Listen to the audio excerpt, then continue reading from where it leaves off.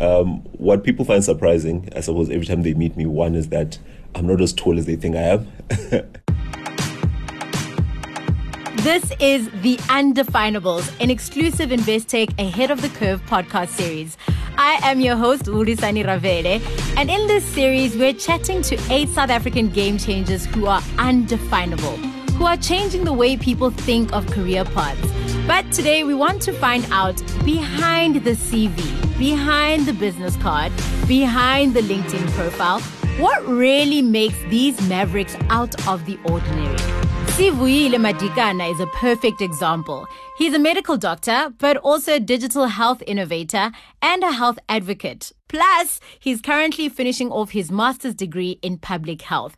And Dr. Sivu, you were saying people are often quite surprised when they meet you in person. It's always been like a challenge for people to kind of grasp together the Sivu that they see on Instagram, who's very fashionable, who's this individual that they always they follow for fashion, but then they also realize that actually he's an academic as well. So when they meet me in person, it's always like trying to marry the two, like, oh, you're an actual person, and you're actually quite serious. So I find myself to be a very grave person when you meet me, but I can also be very chilled as well. So I think people find that very interesting. So you think people have this one idea of this is what a doctor looks like, and then here you come and you just confuse them because you refuse to only tick one box. In this day and age that we live in, I honestly believe that you can't just be one thing.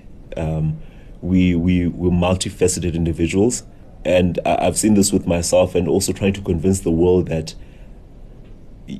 you can be Sivu, who is the doctor, but you can also be Sivu, who's the academic, but also Sivu, who is within the social scene as well. I'm also a person who loves fashion. At some point, I'd love to have a fragrance out. But then the world always tells you that if you studied this one thing at school, this is what you need to be.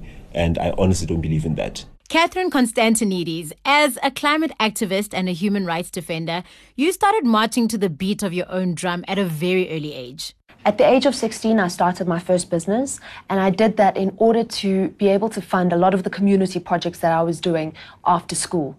And it was really a very interesting journey because as a young person, I had no idea about business. So not only were you already backing the system as a woman in business and as an environmentalist, but also, let's face it, as a very young person. I walked a long journey with many, many hard, difficult lessons.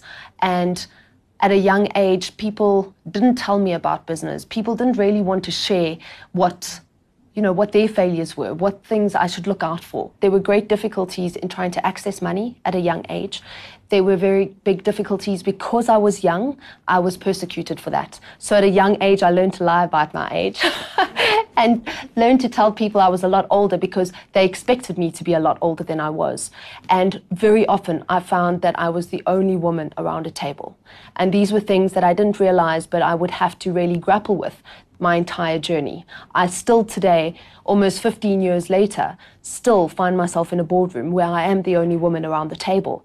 But I really think that it's our responsibility as women and young women who are leaders in our fields to not only open the door, but make sure that we can take as many other young women through that same door with us. Allegro Dinkwanyane, the founder and CEO of Ogela Media, is one of the youngest owners of a 100% black-owned media company in South Africa at the age of 28.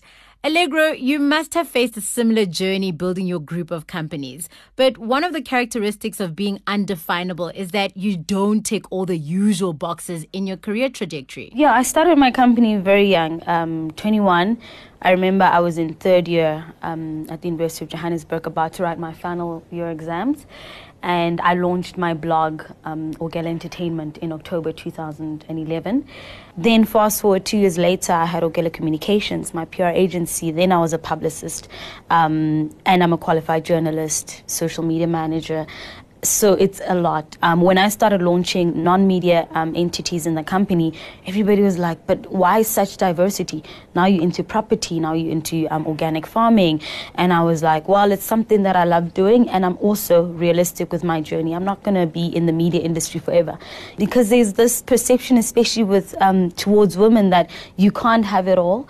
It's either you sacrifice having a family and, losing out on your business. You just can't balance it. And I'm like, but there's so many examples of women that are just doing amazing things. I mean, growing up, I wanted to be Oprah. Everybody knows that. So why do we keep saying that you can't have it all? You have to either be a 9-to-5 type of woman, or be in entrepreneurship, or just kind of be the stay-at-home mom and then figure it out. And I'm like, no, I actually want to do it all and still have time to travel and inspire people and, just go in and out of my office whenever I feel like it. And that's what I'm currently doing. What's really interesting to hear is that this sort of gender stereotyping still happens even in an unconventional career path. But for you, Shaba, someone like you, a woman in the engineering field, it must have been especially challenging. When I started the degree, there were 50 women who were enrolled in the program. And by the time we graduated, there were about 10 of us. And I think the biggest thing is that representation matters. So, and even just the way that we're brought up matters, because when we're young, girls get dolls and boys get cars. So by the time I get to university, I had to learn from scratch what a clutch is and how a clutch works. While the boys they knew it already. So I would say that there was definitely a bit of a struggle and pushing through that. And I think that being able to push through that in varsity helped me when I started my business. If you're listening to this podcast and it's moving you, making you think, making you look at how you define or don't define yourself, Investec Private Banking could be for a young professional like you. If you're under the age of 30, have a university degree, working in your field of study and consistently earn more than 600,000 Rand a year, you could qualify for our full private banking offering at a reduced fee. Just go to investec.com/undefinables for more. Now back to our podcast series.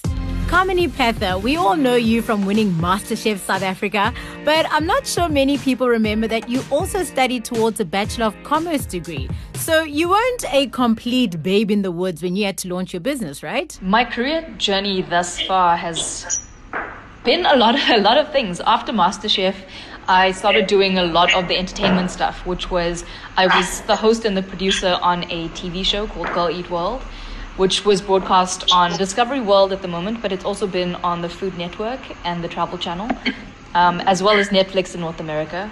I did the sort of demo circuit locally as well.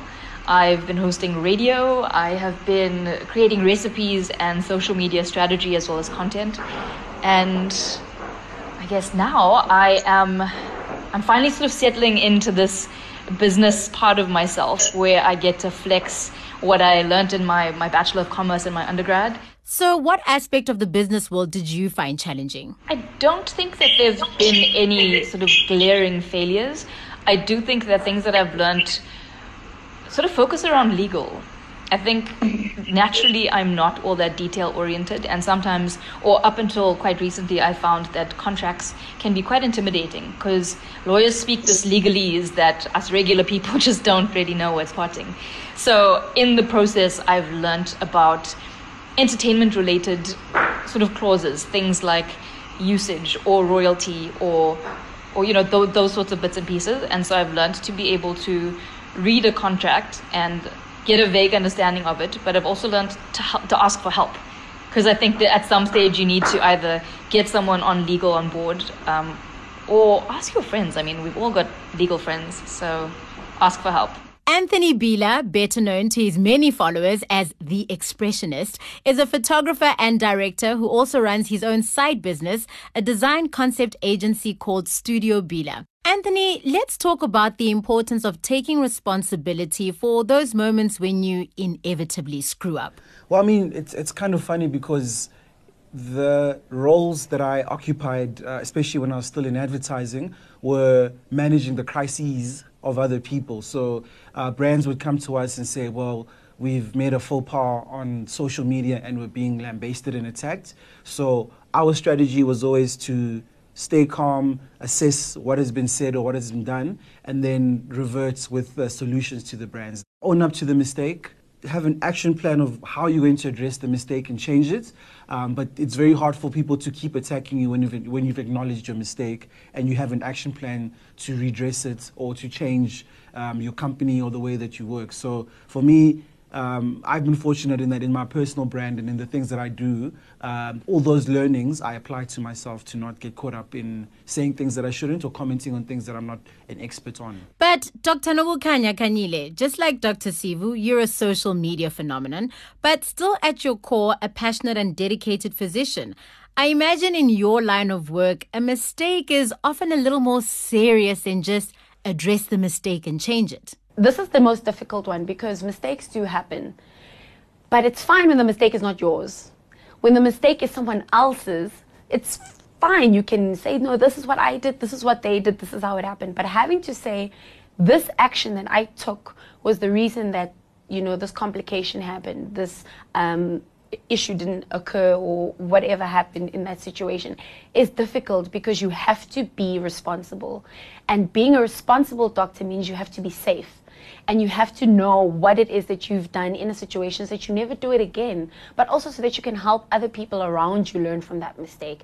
And that's also difficult because you never want to be the one that says, oh no, I'm the person that made you remember that this and this should not be done. That's a difficult thing to have to accept because your colleagues also look at you that way. And I've had to learn to take it not so personally. Wow, this has been a fascinating discussion. I hope that you will join me again for the next episode when our 8 undefinables will share some of the hard lessons that they've had to learn on their unconventional career paths to help you along on yours. Just do what you want to do and do what you think you love, and that will make you happy at the end of the day, because when you go to sleep, you're the only person that's there with you. It's you and your kids and no one else. And if you're not happy, then you're not living the life that you really want to live. So join me, Urisani Ravere, again for the next episode in the Ahead of the Curve podcast series, The Undefinables, proudly brought to Out of the Ordinary People like you by Investec Private Banking.